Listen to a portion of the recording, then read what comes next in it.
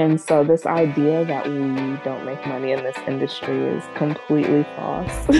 Completely false. And it's really important to like liberate yourself, I think, from the mindset of you can't make money as an artist. What happens in between is all about the awkward middle phase of entrepreneurship. You know, after you've taken your first steps, but before you can live off your passion.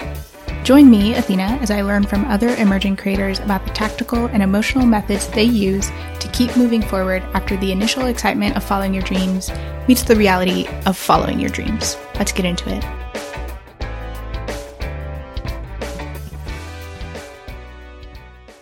Hello, dearies. Welcome to another episode of What Happens in Between.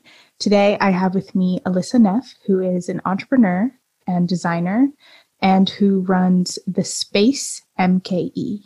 Hi, Alyssa. Hey, how are you? I'm good. How are you? I'm doing well. It's a good day.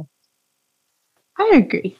So, can you give a little bit of background on yourself and your work? Yes, my name is Alyssa Neff. I am Alyssa the Creative on all social media platforms. I am a fashion designer, a set designer, a creative director, and a fashion or consultant. And I also own the Space MKE, which is a creative studio here in Milwaukee, where you can rent out a studio for a couple of hours or come by and have like an art event going on. Maybe an open mic, a number of things. So yeah, that's me. I am a jack of all trades in the creative industry. I do want to give quick shouts to one of your collections. I guess it was more so in December, but I really loved I feel like there was a lot of vinyl involved, and it was like brown palette. I loved that. Oh, yes. Yes, thank you so much. Thank you so much. Yeah, I used clear vinyl, which is so interesting because it's like the same exact vinyl that, our grandmothers or aunts would have used to cover their sofas back in the day. Yes. And so that's actually what I used, this super cheap material at just Walmart, and I saw it and I instantly saw the vision of just like using that to kind of exemplify, melanin and brown skin, and really having literally brown skin be what moves the design. Yeah, absolutely. I was floored by it. Oh, thank you so much. So I'd love to get into artistry and confidence as a professional. Let me be more clear. As a money-making professional. Yeah, there we go. Yes. So talk to me about maybe your first foray into making money directly because of your art or your artistic work. Oh, okay. Yeah. So that had to be a year after I graduated college, so 2017. The summer of 2017, I became a face painter at the local zoo here. And I made $15 an hour, but we got tips that probably made us go home with like, I don't know, around $200 like on a weekday, maybe like $500 on the weekends. So pretty good money, for this little part-time job. And it was there that really made me understand that there are a lot of jobs that you can get into in the creative industry that you may not necessarily think about, but could make you some serious money and essentially replace your side hustle. That would be maybe a barista, at a coffee house, or a waitress or waiter at a restaurant, like replacing that with something that is still aligned with your creative spirit, but gives you that flexibility that you're looking for and the stability financially. So that experience literally expanded my mind into understanding like, okay, just because I went to school for fashion design doesn't mean I have to stick with just that, like I could do fashion illustrations for people that want to start their own brand, or I could make patterns for people that want to start their own brand, or I could make wedding dresses for women that want a custom look but don't necessarily want to pay $15,000, you know? And even if I'm doing just one of those per month, I'm pretty much surpassing the income that I would be making at one of these average, like, full-time jobs for anywhere from 15 to $20 an hour, you know? So yeah, that was really expensive for me about 4 years ago now. Yeah. I love that, because I do think that sometimes we can have a narrow view of what people are willing to pay money for. And there is often, I think, from the creative's perspective, a disconnect between the value that you can provide and the capitalism part of things. Oh my God. Where money can be exchanged. Yeah, no, that's a perfect synopsis, because I think as creatives, as artists, we're so often, you know, put in the category of being the starving artist, you know, like we are one of probably the most disrespected professions and trades when it comes to people taking you seriously when you say you're an artist, you know, right.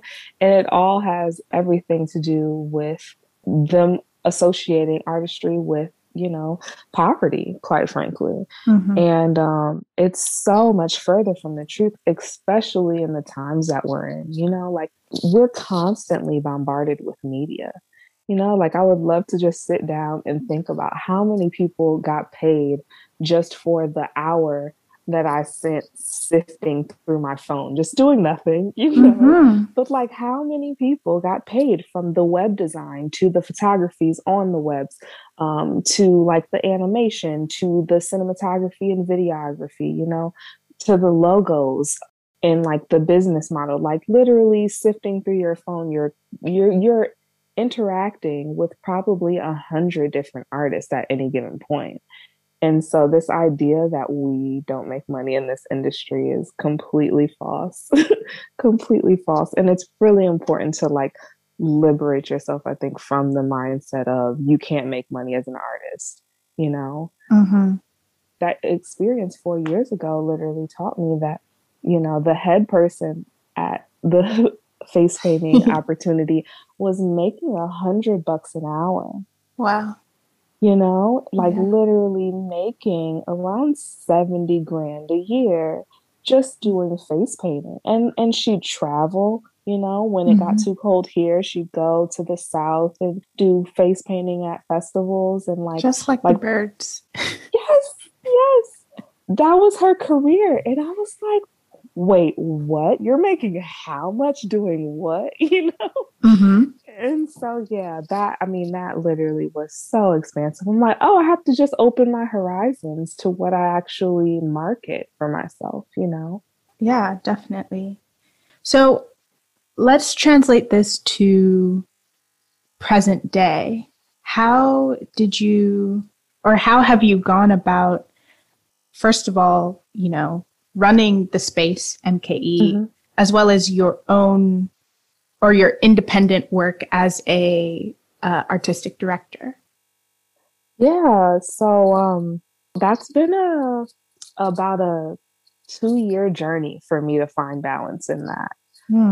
So I just want to preference, you know, my experience with saying that, because I think that far too often we kind of give a timeline, but don't really give the time increments that these steps happen.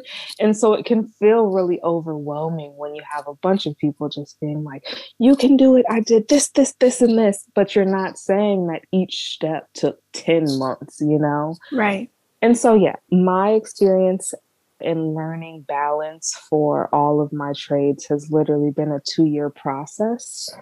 One of the biggest things that's helped me is switching out my planner for something called a habit tracker. And did you get one of those? I do a bullet journal. Okay, got you.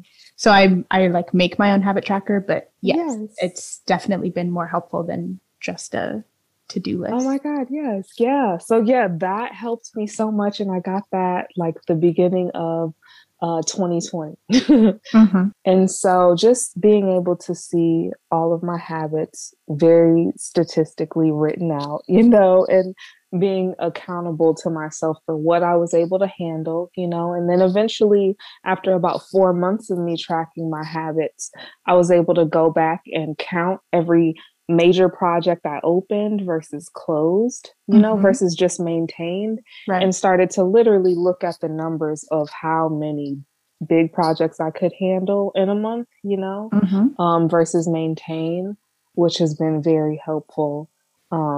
I think that like the most important habit that I've learned over this last 2 years is to be accountable of yourselves, B, like release yourself of any shame or guilt from what you think that you're not doing and just kind of deal with where you are at, like I had to really talk with myself. Like I was trying to knock out like 10 major projects a month and I was ashamed that I wasn't able to do that. And when I was really looking at the numbers, I realized it was only 2 major projects I could handle per month. And so setting myself up for trying to do 4 times that many is just going to set myself up for perpetual failure. Like maybe I'll get there one day, but right now with no employees, like I absolutely can't. And so being realistic with myself and letting go of that unrealistic expectation, which then freed me from like the guilt and shame that I felt for not reaching that, and dealing with myself in reality has been so transformative. And so yeah, those are the 2 major things that have really helped me attain the balance that was needed to juggle like these 5 trades. Yeah. I love that. And I see an opportunity for a really exciting conversation between creative accountability and giving yourself grace, or, as you were saying, like releasing shame and guilt of what you're not doing and dealing with where you are. So, I mean, this is something that I personally struggle with, where I want to push myself, but I'm trying to also figure out how do I do that in a way that accounts for the cyclical nature of energy. So I'd love to get your thoughts on creative accountability, because that's one thing that you touched on, and then we can dive into the rest. Yes, creative accountability is something that I definitely feel like is necessary for anyone who wants to make this quote unquote hobby or your passion into a profession as well as your passion. But I also acknowledge that it took me a while to get to that point. For so long, I was just trying to accept myself for wanting to be a creative and like getting comfortable saying, I'm an artist, or I'm a fashion designer, or I'm a creative director, like all these things, and giving myself permission to be there. I focused on that for so long, probably all throughout college. And then finally I was like, okay, this is what I am, and now how do I get there? Which is when I shifted focus into creative accountability. And my habit journal has helped me be accountable to myself and my projects and my goals. But for me, one of the most major ways that I've created this really healthy habit of just being accountable is to my friends or like my colleagues. That's been super helpful to me. So one of my closest friends in Milwaukee, she also owns and operates a creative business here. And so we literally have a monthly meeting where we just check in with each other. And, we talk about our goals. We talk about what, we could have been stronger on last month, and just talk with each other about like what our intentions are for the next month coming up and everything. And that has helped me so profoundly, like stay on track, but also stay like motivated and inspired as an entrepreneur, because this is a hard life at some points. And so, yeah, really And also not only having accountability partners essentially, but also kind of compartmentalizing them. Um, so like having a workout accountability partner and then, having a business accountability partner, maybe having a financial accountability partner and not I know for a long time I looked for all of those accountability partners in one person. And yeah, that just wasn't realistic, is what I figured out.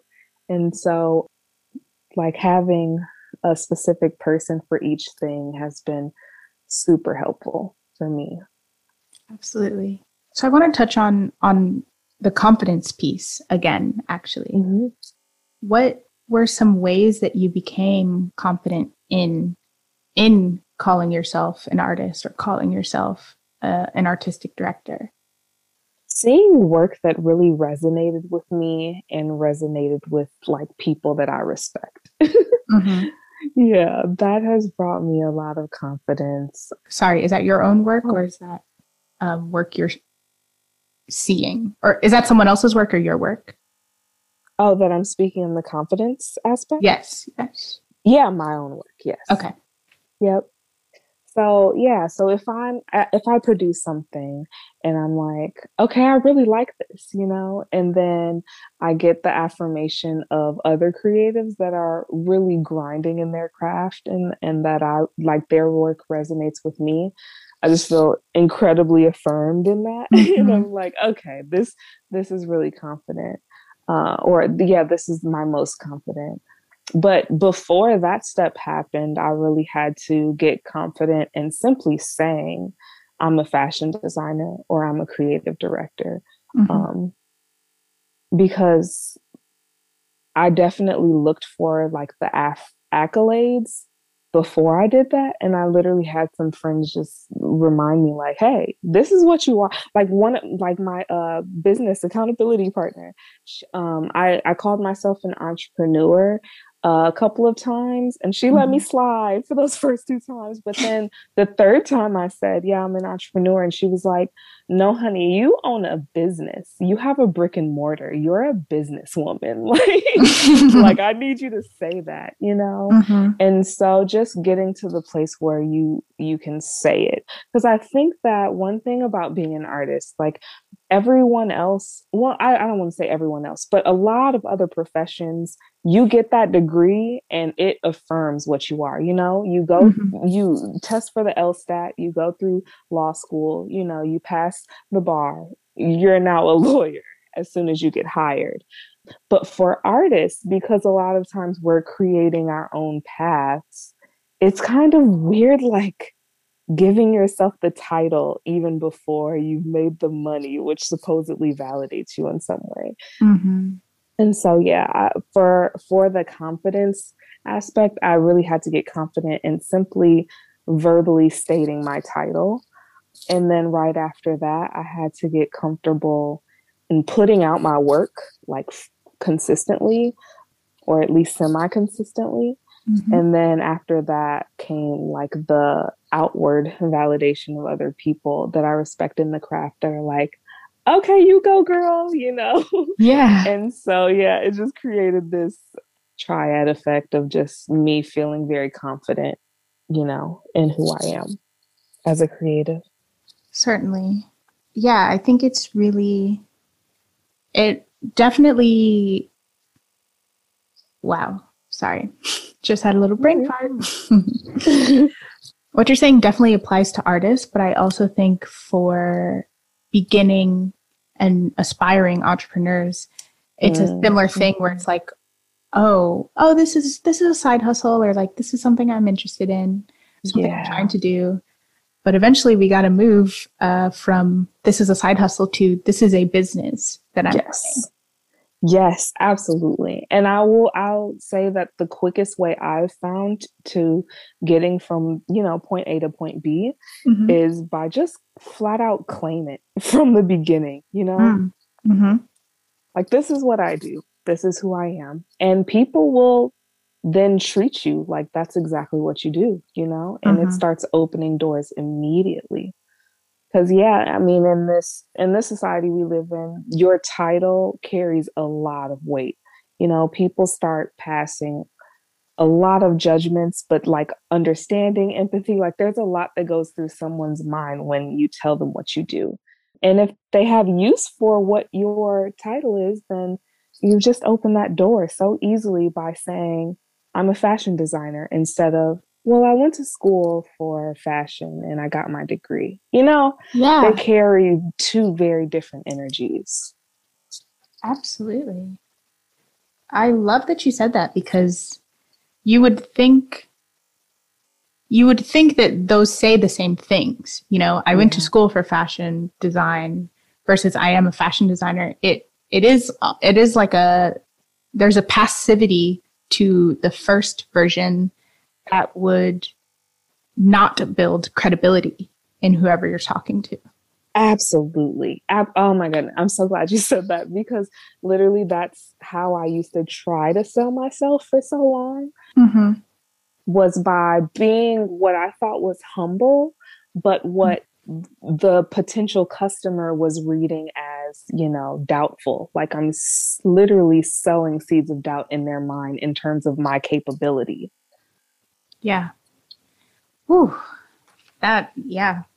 So going back a little bit to accountability, what sort of steps did you, or milestones, checkpoints, whatever you might refer to it as, what did you put in place for yourself in order to make sure that your ideas were coming to fruition?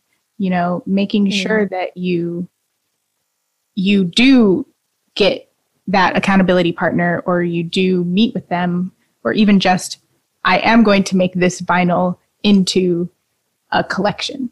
Yeah. For sure. So setting healthy deadlines, I would say. So like I always like to come up with like a time frame in my mind in which I can, or in which I think I can get it done. And then add another half onto it, So in my mind, if I'm like, okay, yeah, I could do this project in 30 hours. I'm allocating about 45 hours of myself to this project. And then I will set the deadline for somewhere, roughly around that, to give myself that kind of like, okay, for real though, you got to get this done, Right. Right. There will be consequences if you don't get this done. And so yeah, that's pretty much been my go-to method for making sure I'm on track. I love that. I love the phrasing of that also, because I think healthy deadlines is really, I think the healthy qualifier is really important. Yeah. And can be often overlooked, where sometimes we set arbitrary deadlines just to create urgency in ourselves. And that can work sometimes, but it's not 100% effective. For sure. Absolutely. But I do like, okay, how long do I think this will take? And then just add on 50% more. Yeah. Absolutely. And give yourself that grace period. And then the longer you're doing it, the more accurate you'll be with that time phrase, but you're just still giving yourself that grace to like be human. Yeah, I really love that. I think I want more grace in this world. Yeah, absolutely. Yeah. I've definitely over the last year been focusing on how to give that grace to myself, and then I found that it's overflowed into like each relationship that I've had, just like, okay, stuff happens. And that everyone living on this planet knows that, like, okay, now what are we going to do with this knowledge?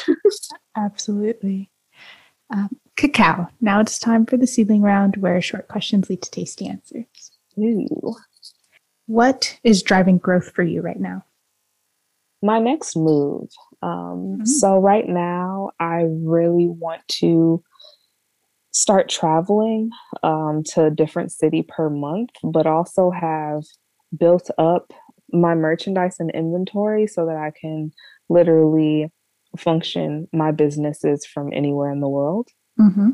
So that has been propelling me to reach the goals that I've literally dreamed about for the last 10, 15 years. Yeah. Yeah. What are your top tips for building confidence or cultivating a confident mindset as a money-making professional artist? Ooh, yes. Okay. I would say first,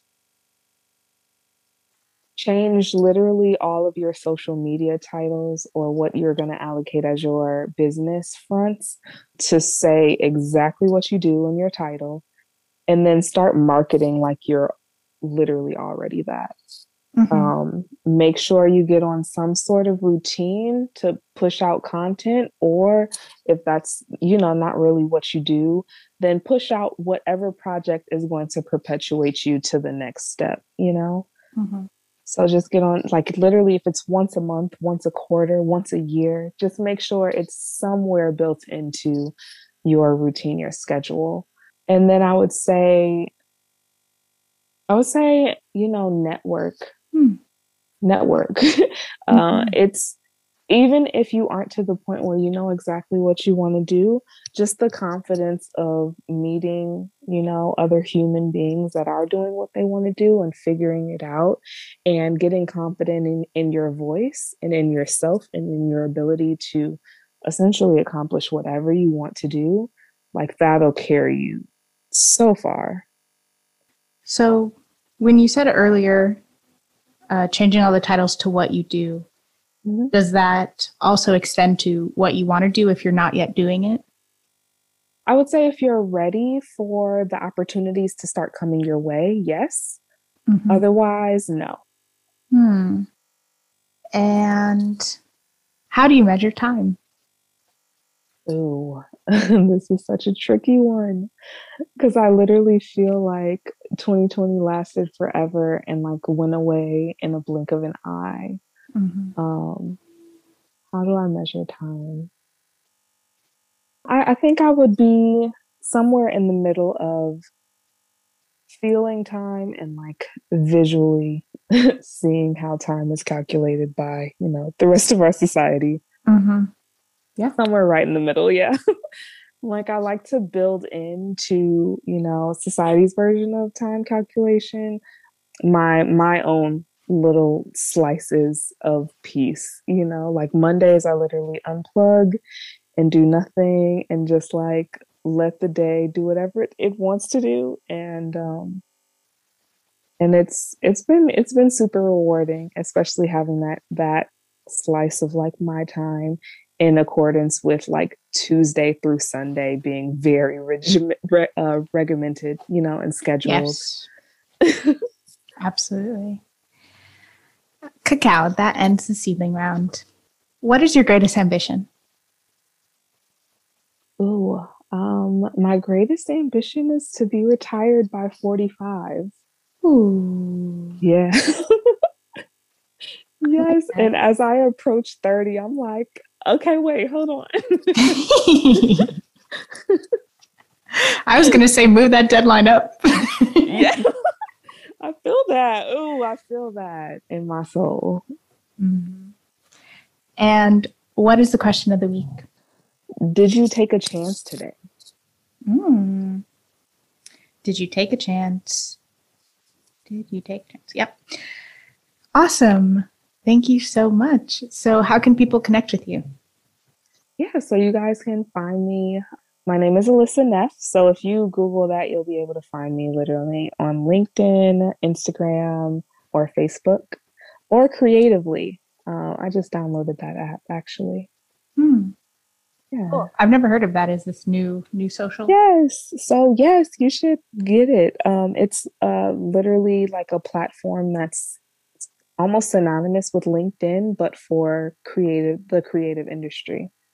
Oh, cool. Yeah, so you can connect with other people, network with other artists, post a job in there, seek jobs that are in the creative industry. That's all that good stuff. Yeah. Very nice. Thank you so much for being on the show. This was great, filled with a lot of gems I'm going to need to sit on. Yes. Thank you, Athena. This was awesome. I'm glad we got another chance to talk. Yeah, me too.